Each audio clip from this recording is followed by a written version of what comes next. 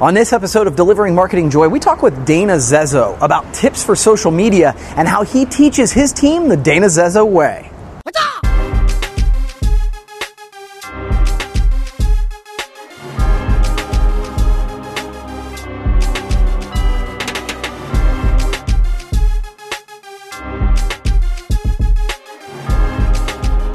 Hey there, and welcome to another edition of Delivering Marketing Joy. I'm your host, Kirby Hassman, here on DMJ, available only at Promo Corner. And this time, I've got a rock star with me. He's been here a couple times before. I want to welcome him back. He's Dana Zezzo. He's VP of Marketing and Sales at Imagine Brands. And hey, I heard a rumor. Now you're in charge of product development, too. So you're wearing a lot of hats, man. Yeah, I think, I'm lobbying for the 3 salary thing, but it's not getting too far. Yeah, I get it. Well, cool, man. Thanks for doing this, man. No problem. So I wanted to jump right in and talk about social media. You've really been an ambassador, and you and I have talked about this in the past, where you've educated a lot of people in our industry about social media. But as you look at it, as you look at people doing it, what are some of the mistakes you still see being made on social? Well, it's definitely, it's from when I started, doing all the talks and stuff, and I know then you do them, and Mark Graham and Danny, and sure. I mean even Bill, is doing some. It's come a long way. For sure. People have gotten a lot better. I think that from the distributor perspective, I mean. And that's kind of what I'll talk to, and then if you want to expand on the supplier perspective, we can. But from the spirit, I think people are embracing the concept that the medium is now, they understand the know, like, trust, the sales 101. Like, I think that, I get it. Like, if the more people that know, like, and trust me would probably increase my business. Mm-hmm. I think that's finally stuck. There's a lot of people that are still just reluctant to make the step in. I still see a lot of social voyeurs. I know they're watching and I know they're paying attention because they, when I see them in real life at a trade show, at an interview, they're like, and they talk. I'm like, but why didn't you comment on the comment, or why didn't you? So I can tell that there's still a huge mass that are voyeurs, and they don't understand that to take a relationship to the next level on a social platform, you should probably respond on the social platform. Mm-hmm. So I still see a lot of social voyeurism, what I call it. The other mistake would be they just don't know how. Or don't want to know how. I don't know which one. I don't want to be, But they don't make promotional products, which Paul Bellatone and Tim Andrews have done everything in their human power to give you every statistic on why it's one of the best mediums on the planet to deliver a message and get ROI and the best cost per impression and on and on and on. I don't see people making the product part of their lifestyle. Mm. I've put so much emphasis on this, I use the hashtag field testing promo, mm-hmm. And I check it all the time. Nobody else is using it, mm-hmm. And to me, that would be an amazing way. I don't see people using the product and documenting it and then sharing that with their audience, mm-hmm. Which would preferably be their end users. Sure. They still want to draw that line between with Facebook in particular of personal and business, and I still think that's a major mistake. I think it is it's the easiest platform to use. It has the largest amount of users on a daily basis, and you have their best chance. It'd be like no different than choosing which TV station in the new world of 2,000 stations or whatever the hell we get. It's no different than how you choose to advertise in what station. You would say, well, where are the most amount of people? Where's my biggest audience? Where's this? Well, guess what? In social media, it is the channel of choice still. Mm-hmm. I know we're having fun with Snapchat. We're having fun with Instagram. I love them too. I embrace them. But I think that the best channel is Facebook when you remove this personal to business barrier. So the mistake I see is still people can't get over the hump of that it's really it's not personal. Nobody wrote that. There's no manual that says only personal. It doesn't exist. Yeah. So I don't know where you got that from, but let it go. It's a documentation. It's whatever in life you want to document and share with whatever audience you chose to connect with. Yeah. And if I jump in, it's so funny to me because I think what we're finding, Dana, and again, this is kind of just off the cuff, but it's real life, right? Like I think what we're finding is that the things that translate in social media are the things that translate in the three-dimensional world. You talked about it, engaging with people, having a conversation, being authentic, engaging with them where they're interested. Those make sense in social media because they make sense in real life. Right, exactly. Yeah, we do a lot of, we've shifted our social attack method or just our strategy very sniper now. It's not as global as it was. And inside these sniper pockets that are very focused pockets, we'll do some crazy stuff, offers from free product to complete self-promo orders and get very little response. I'm very confused by that. I mean, here's my analogy, right? So I always compare it to me as a consumer. And when I speak to, and I know one of our things we're going to talk about a little bit is how do I pass this on to my staff? The one thing I always do is put myself in the shoes of the consumer. So, you know me, I'm an avid outdoorsman. Like I'm going to be that weird dude that's on like AME in Alaska bush country someday, like off the grid. Like I'm going to go from one extreme to the other. But so if Cabela's, for example, I'm a big fan of Cabela's. I think they're a marketing engine, and they become like, in a way, the Walmart of the outdoors world, even though it's not about price. They become the specialist. So if I want the best selections of boots, in my head, they've taught me that, well, they're going to have the best selection, right? And then I might catch a deal. But if Cabela's engaged with me on social media, like I would perk right up. Like, and then if you started offering me stuff, like, dude, I'm your biggest fan. Like, if I saw a thing in Cabela's, hey, respond, and the first 50 to respond get to field test these boots, but I'd be all over that. Right. And our industry is not embracing that. And I'm kind of blown away that myself as a consumer of product would be so engaged. And I guess you could argue that it's so different, but I don't know if I see a difference. It's they're selling something, we're selling something. Right. Our end users use our product in their life. For sales meetings, for conferences, for giveaways, it's no different than walking into Cabela's and buying something. Yeah, for sure. Other than it's at quantity, right? So I just don't understand. I would highly encourage distributors that when suppliers are attempting to engage, what they're saying is, they're moving away from the traditional medium of engagement, which is via phone and email, which doesn't work anymore at all. I mean, it's very challenging to use. They're trying to play in a space that invades your life the least, but gives you the most impact. I would encourage you distributors to embrace that a little more. So, yeah, and I agree.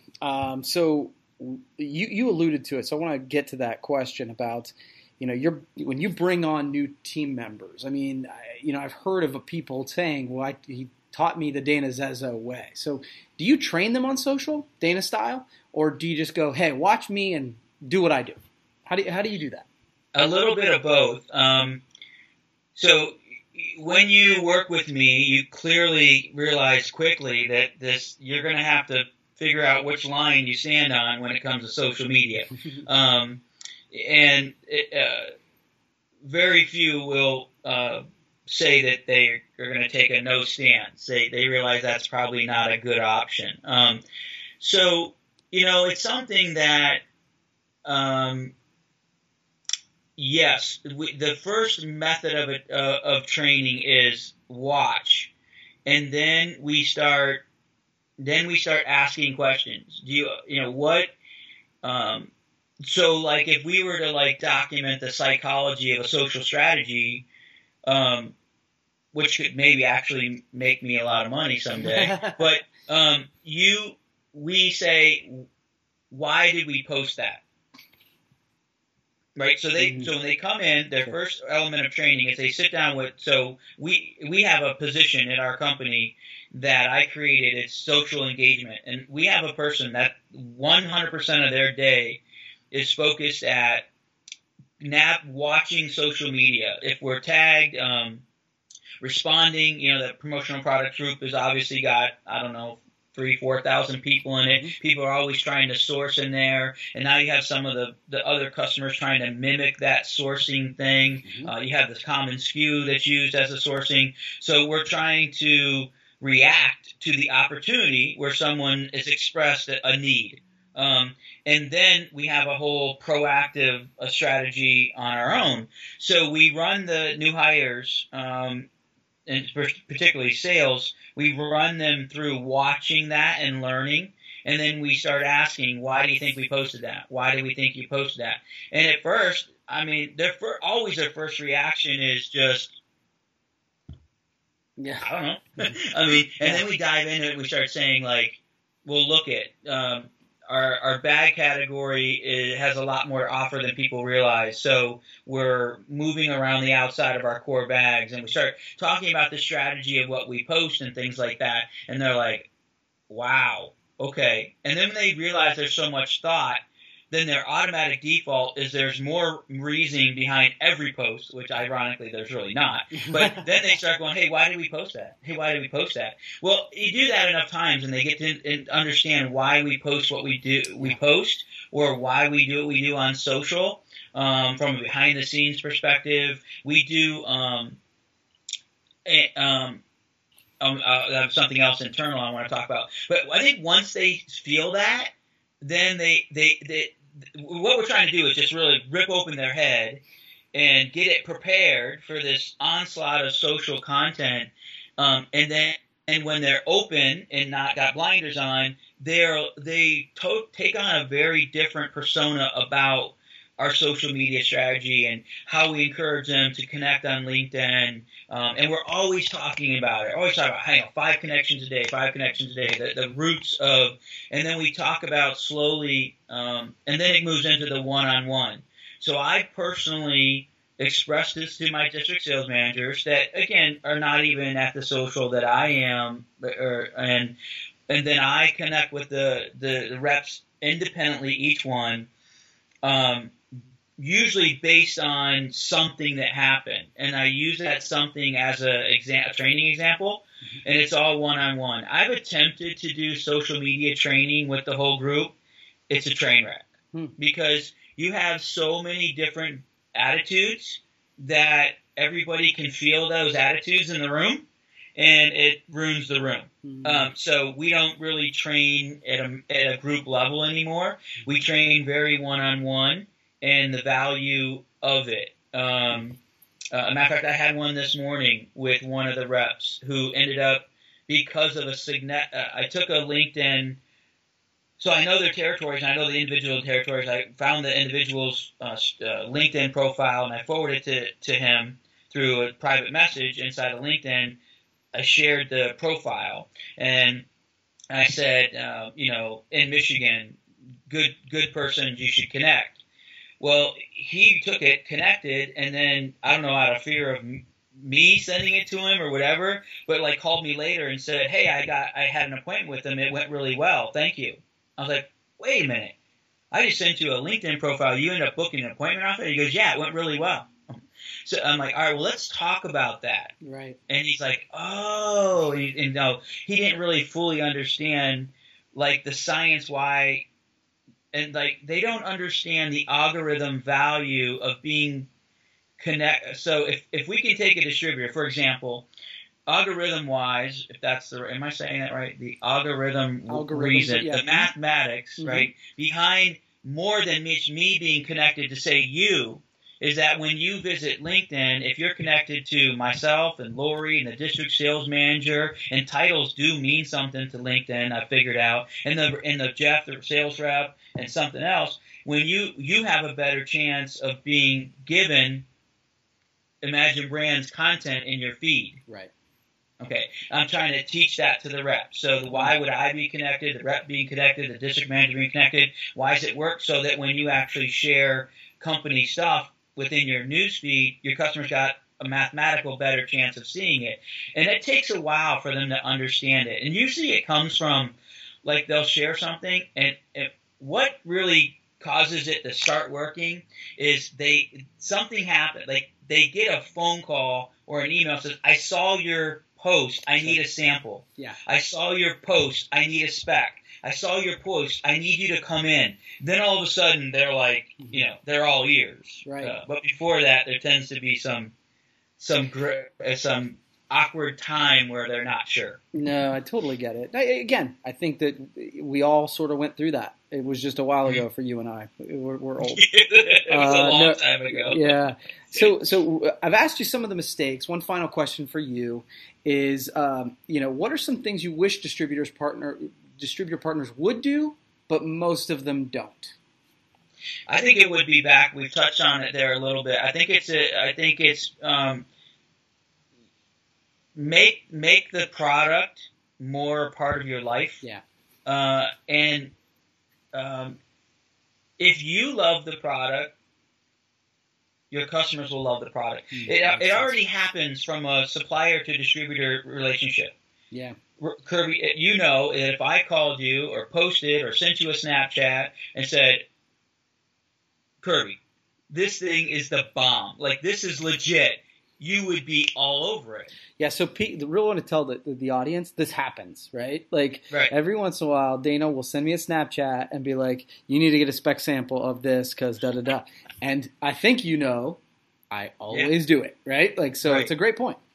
Yeah. So what I would say, the distributors are not doing is they're not getting passionate about anything. And we do sell products. So, I mean, I know there's a lot of talk in the industry about don't be product pushers. But at the end of the day, we sell product. Our service is what convinces the end user to come back. So I think the end users look to the distributors for these product ideas on an endless basis. Mm-hmm. And I just think if distributors would make it more part of their life and talk about it and be comfortable posting pictures using the product. I don't know if I can count on one hand how many times I've ever seen a distributor who had a family reunion or an event that they hosted where they were bragging about the swag they were using for their own event. And to me, that's ridiculous. Mm-hmm. You should be your deck and picnic area and RV and backyard. It should be covered in this stuff. Mm-hmm. Yeah. And document it, because I think customers and users don't mind that. I've never had a distributor say, you know what, Dana, you're an idiot. You post too much about cups, so I disconnected from you. Like, it doesn't happen. Yeah. So. But if I post and now we're doing the things with Facebook Live, which is, oh my gosh, the amount of views we're getting. I can do a product presentation to 2,500 people in 3 minutes now. Mm-hmm. So use the math and use the stuff.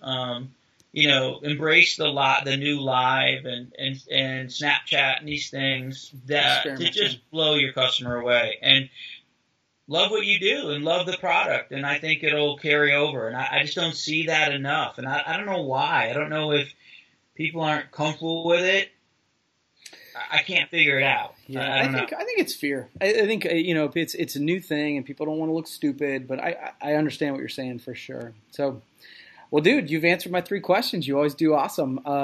I do give everybody a chance, but I don't think I reminded you. I give everybody a chance to ask me a question. I don't know if you have any queued up for me.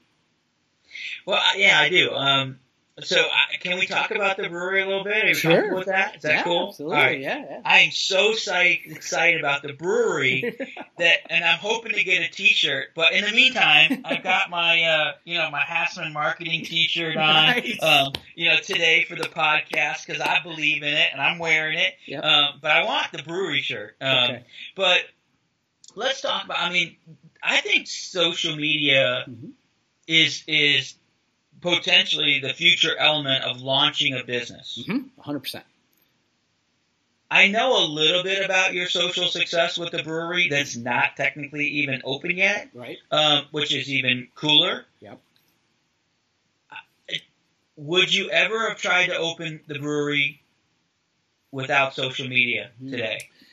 Boy, that's a good question. It's hard to say because I feel like social media is so much a part of what I do.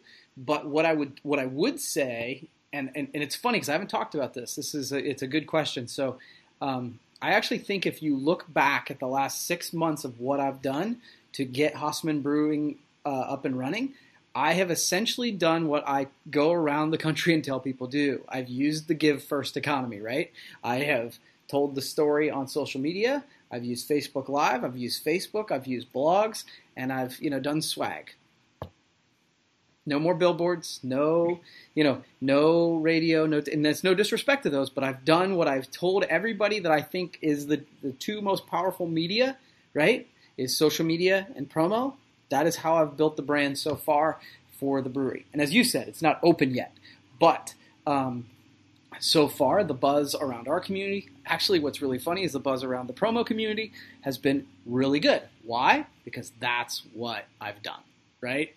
I've awesome. Followed that blueprint. That's You can coin that. You better patent that word or trademark that word. Blueprint. Ooh, this could be big. So yeah, no, it's really good, and I'm really excited because we are really close to opening. So I appreciate you asking about it, man. We got to get you a T-shirt. Yeah, I need a T-shirt. I know we did some growlers. Yeah, that's right. I know we need to do some more stuff. Them caps off fidget spinners, those could be a great one. Not that I push product or anything. I'm just saying. Jen, I'm just saying. No, but it's been cool.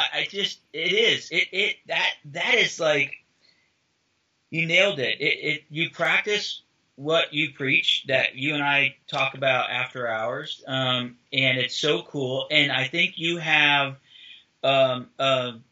you've created a community already of people who want to be part of this brewery, support it, and it's not even open yet. And I don't know, 10 years ago without social, I don't think you could have done that. You would have maybe ran some ads, right, in the newspaper. You would have bought your Yellow Page thing, but you would open that door the first day having no clue of the interest. Yeah.